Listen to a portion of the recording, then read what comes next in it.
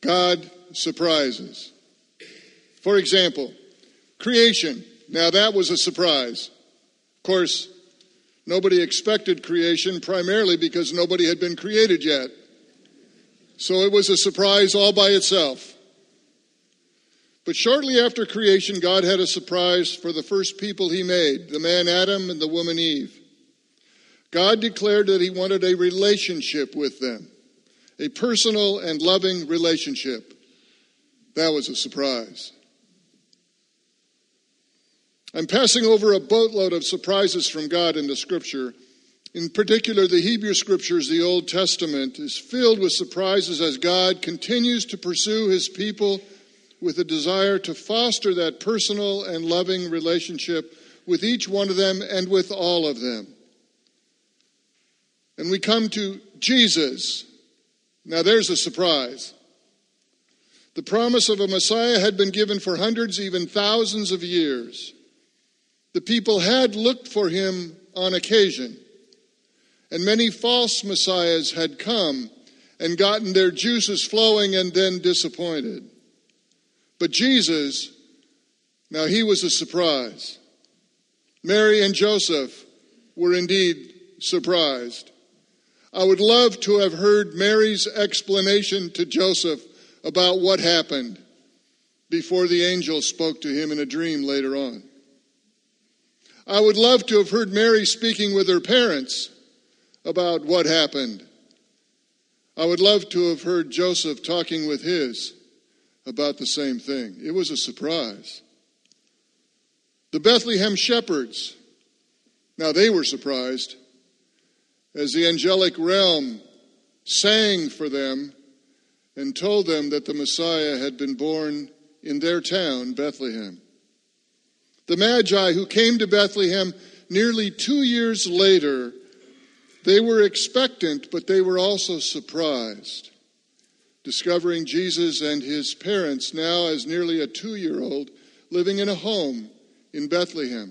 Read the text. It's one of those little hidden words that shows up in the house where they lived, no longer back behind the inn that was 2 years before. And let's be clear. What Jesus did, what Jesus said, who Jesus included, who Jesus had the most trouble with, all of these were surprises. Jesus was crucified. That too was a surprise. A baffling, disappointing surprise. But we move on. Jesus' resurrection was a completely overwhelming surprise. The Hebrew Scriptures had foretold that the Messiah would rise again. Jesus had told his disciples on at least 3 occasions specifically that he would rise from the dead in 3 days. But when the empty tomb was discovered by the women and verified by Peter and John, the entire group of disciples thought at first that Jesus' body had been stolen. It hadn't clicked. They were surprised. And these disciples were blinded by their grief, by their disappointment, by their discouragement, and by their fear. Surprise. Jesus shows up. They see him, they hear him, they touch him, they eat with him, they travel with him, and this continues for 40 days. Then comes Pentecost. Another surprise. You heard the text. The disciples knew that something was coming. They were now beginning to be ready for what Jesus said to them earlier. But this was a surprise as to how it happened. The people in Jerusalem were overwhelmingly surprised by the events of Pentecost. They had never experienced a Pentecost like this before, nothing even close to this. But there are some principles found in Luke's account of the Pentecost surprise that may help us today in a practical and I would trust yet also surprising way for our lives. Before we dive into the text, pray with me.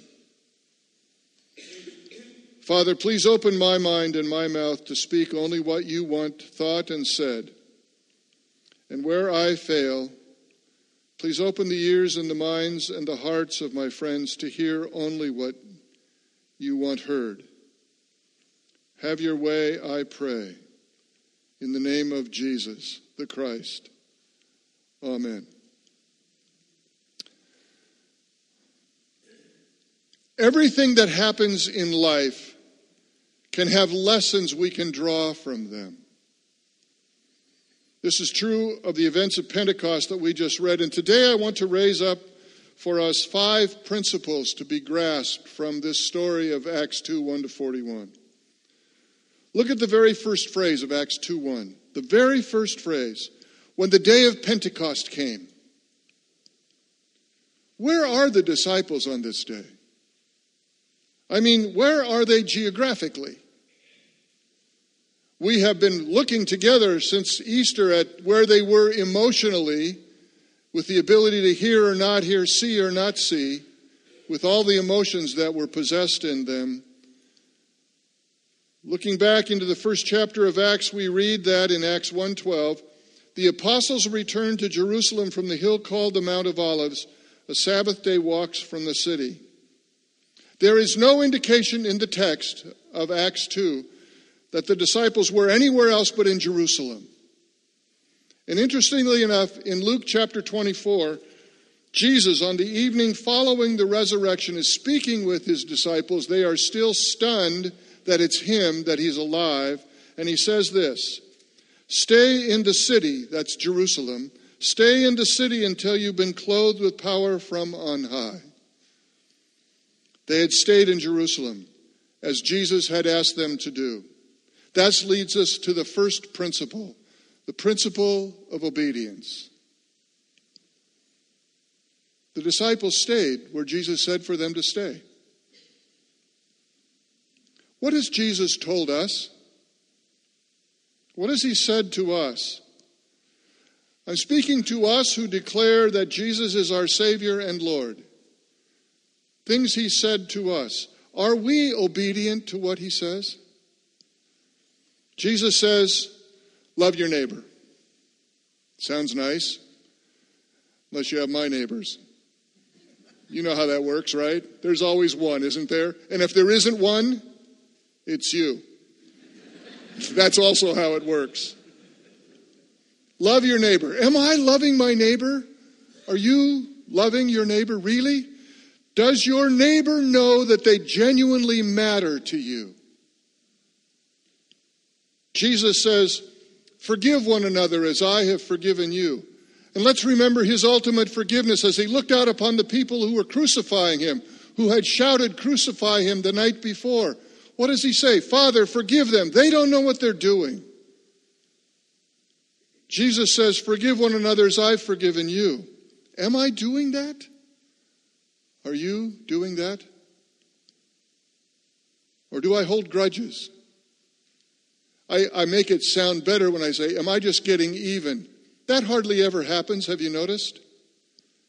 People usually do back something a little worse than what was done to them. It's not merely getting even, but Jesus doesn't leave room for that in his teaching. He says, forgive as I have forgiven. Do people know that I have forgiven them?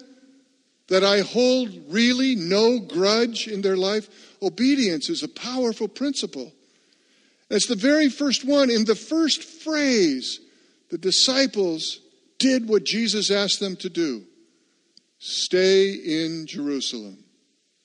Simple request. The very next phrase of Acts 2:1 gives us a second principle.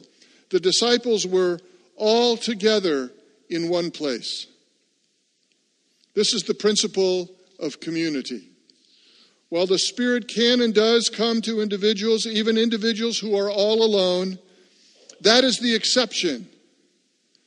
God, Jesus, the Holy Spirit have always called for, encouraged, and drawn people and worked most in community, family, nation, church.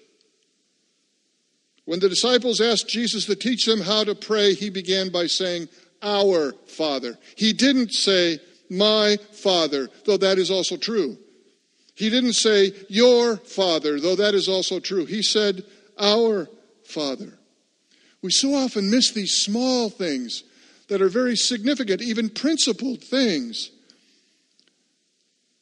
We discover, as they're pointed out, how big they really are. Somebody hold up a Bible. That isn't your Bible. And when I hold up a Bible, I'm not holding up my Bible. When people say to me, my Bible says, excuse me, I don't understand what you're saying. Make that clear to me, will you please? This is God's Bible. It's given to us. It's not my Bible and then your Bible and then your Bible and your... It's God's Bible. This is God's Word to us. We have succumbed to the culture of our world that says everything is I. My iPhone, my iTablet, my iThis, my iThat, my iBible. I'm sorry, my friends.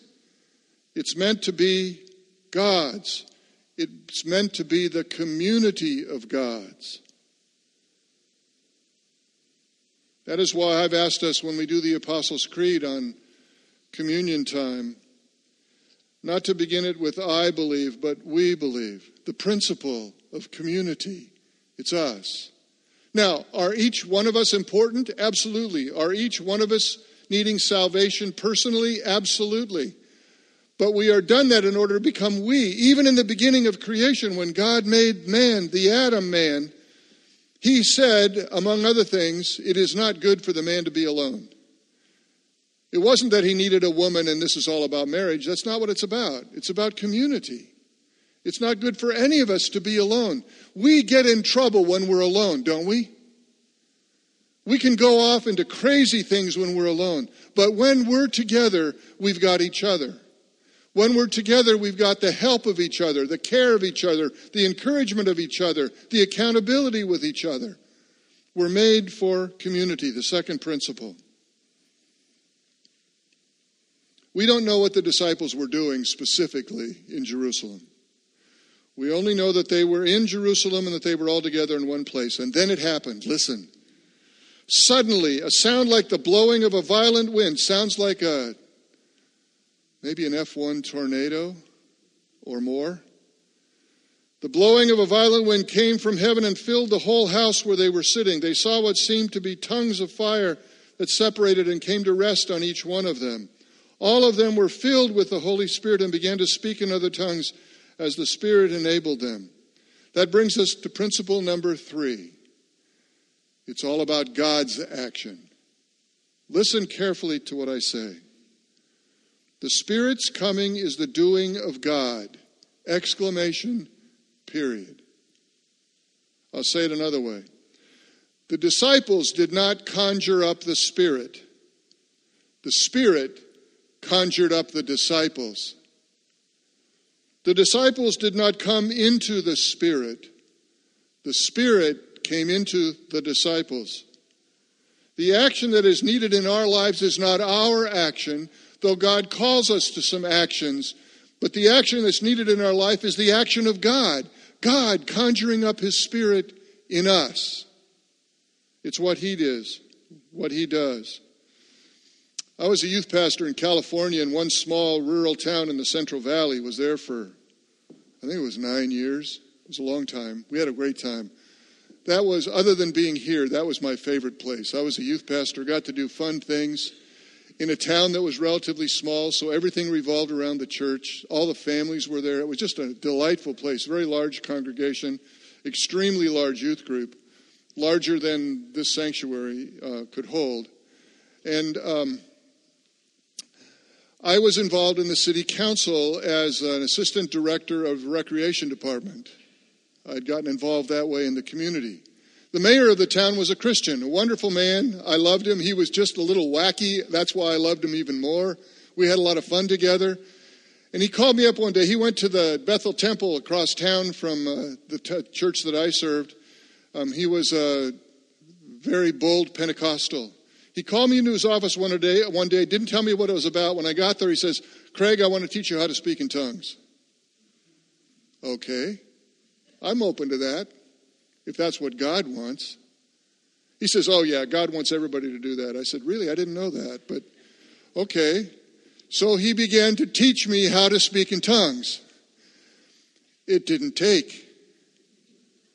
Now, I'm fine if it happens because, my goodness, I have some wonderful friends who speak in other languages they've never studied or learned, and they also speak in what can be called a heavenly language, and it just so overwhelms their whole being. It's wonderful to watch it happen and to experience it with them. But it wouldn't happen because what we were trying to do is conjure up the Spirit, but the Spirit conjures up us. I can't teach you the characteristics of God except tell you about them. It's the Holy Spirit that puts in us the fruit of the Spirit, which is the character of God, which is God's desire for every follower of Jesus. No exception. Gifts, we don't all get all of them. We may get one, we may get two, we may get three. We all have something. But those are the functions of God that we live out as we work with one another. But the character of God is what he wants to produce. We can't conjure that up. That's God's work. We can only surrender to it and desire it and allow it to happen when he pours out himself in us. All this action stirred up a large crowd of people. They are amazed at what's being heard, and everyone is hearing in their own native language the question, what does this mean? They heard Peter refer to Joel, the prophet. Attention was also being given to these disciples. Oh, what's happening to these wonderful men? My goodness, they must really be the instruments of God. There was a lot of energy, a lot of attraction going on. Then Peter said to the crowd these words in Acts 2:36. Therefore, let all Israel be assured of this. God has made this Jesus whom you crucified, both Lord and Messiah. There it is. He said it. It's all about Jesus. That brings us to the fourth principle. Jesus is the focal point. Initial attention, yes, was drawn to the disciples and what was happening.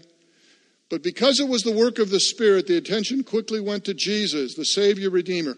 Jesus is Lord. The Father declares his Son is the Lord. The Spirit is not the Lord. The character of the Lord, the indwelling of the Lord, but Jesus is the Lord. The focal point. This should not be surprising. Remember when Jesus was instructing his disciples about the coming of the Holy Spirit, he said this in John 15. When the advocate, that's the Holy Spirit, when the advocate comes, whom I will send to you from the Father, the Spirit of truth who goes out from the Father, he will testify about me. And you also must testify. The work of the Holy Spirit is not to draw attention to himself, but to point to Jesus. The minute the Holy Spirit is being used to draw attention to the person or to himself as the Holy Spirit, that is not the Holy Spirit. The Holy Spirit always points to Jesus. The work of the disciples of Jesus is also to point to Jesus, to give witness to him. Jesus is the focal point. That's principle number 4. The people saw, they heard, they witnessed the Holy Spirit and the disciples of Jesus. Listen to the response of the crowd to Peter's statement. Acts 2:37. When the people heard this, they were cut to the heart and said to Peter and the other apostles, brothers, what shall we do? When the Holy Spirit is at work, a response is called for. It's not just to consume what we've seen, consume what we've heard, consume what we've experienced. A response is called for. Principle number 5. When the Spirit is working, people are encouraged. They are drawn to God. They are challenged. They are compelled to do something with what they've seen or heard or experienced. We don't sit when this happens. We get involved. We do as a result of the happening. Summary before an illustration. The principles of Pentecost are relatively simple. We're to be obedient. We're to participate in the community. Filling us with the Holy Spirit is the action of God. Jesus is always the focal point of what we do, and people will respond. Those are principles of Pentecost. Let me quickly illustrate with two brief stories. You know, I've told you before, even though I've only been with you for 9 going on 10 months now, Barnabas is my favorite. His name means son of encouragement. How did the Holy Spirit work out in Barnabas' life? Barnabas had a field, he sold it, gave the proceeds to the church for its work, especially with the poor in Acts chapter 4. The Holy Spirit obviously made Barnabas generous. He was sent to encourage the young church in Antioch in Acts 11. The Holy Spirit obviously made Barnabas an encourager to new Christians. He brought Paul into the inner circle of the church, working with him in Antioch and introducing him to the leadership of Jerusalem who didn't trust who he was. The Holy Spirit obviously made Barnabas able to take a risk in reaching out to Paul, who had been the prime persecutor of the church. He encouraged by connecting. And he became a missionary companion of Paul in Acts 13. Holy Spirit obviously made Barnabas eager to share Jesus Christ with people for their salvation. He's not raised up as one of the big names of the New Testament. He's not a Peter, he's not a Paul, he's not a Stephen, he's not a Philip. He was a behind-the-scenes guy. What did the Holy Spirit do with him? Made him an encourager and connector. That's the work of the Holy Spirit in his life. It transformed his being. The other story is about a friend of Carolyn and mine in a church, nearly 30 years ago. We met her first in college. She came in as a freshman when we were juniors. She was a young mother by the time we reconnected in Minnesota, the mother of 3 children, and she kept hearing from other young mothers and fathers complaining about all the challenges of parenthood and these kids. She would listen as they groused about all they had given up, how the children had become somewhat of a burden. She would listen as they talked about how nice it was to be away from the kids for a weekend, which didn't happen very often, so it was a celebrative moment. But for our friend, this was all unacceptable. Something was wrong with this. And the Holy Spirit was moving in her to make a difference. She really believed that God was calling her to turn the hearts of the mothers and fathers to their children. She began to write down her experiences with her own kids. She began to find ways to give herself to fun with the children and family activities. These not only included her own children, but also the children in her neighborhood and the children at church. After a time, it included several other parents, both from the neighborhood and the church. Now it's been more than 29, almost 30 years since our friend first came into my office to tell me what was on her heart, what was burdening her. Today, she's written several books. She's produced a syndicated television program. She is sought after by a popular speaker for women's retreats, parenting retreats, and for the rights and welfare of children. It's amazing what's happened, far beyond her imagination, for what God and the Holy Spirit would do in her. She did not conjure up the Spirit to find a place to serve. But in her place as a mother, in her place as a member of the church, the Spirit conjured her up and has done a wonderful work of drawing the hearts of the parents to their children and the hearts of families to God and each other. Barnabas, inspired by the Holy Spirit as an encourager, and in God's name surprised many. Our friend, inspired by the Holy Spirit, has inspired parents for their children and in God's name surprised many families toward health and wholeness and Jesus. The questions: are you, am I, obedient to the teachings given us in God's Word? Are you, am I, an active participant in the community of faith, the church? Are you, am I, willing for God to pour out His Holy Spirit in us in whatever way He chooses? Is Jesus truly the focal point of our lives? Are you, am I, responding positively to the promptings of God in us? I pray that our responses are a resounding yes to each question. Or if not, they will become yes for us. So that by the empowerment of the Holy Spirit, we can be part of God's delightful surprise to our world, for he longs to surprise it through us. Amen and amen. Pray with me, please. Help us, Lord, to be together, to be open, to be willing for what you want from us. Give us ears to hear what your Holy Spirit says to us, and patient to wait for your will to become evident. In Jesus' name we pray, come, Holy Spirit, in your time. Amen.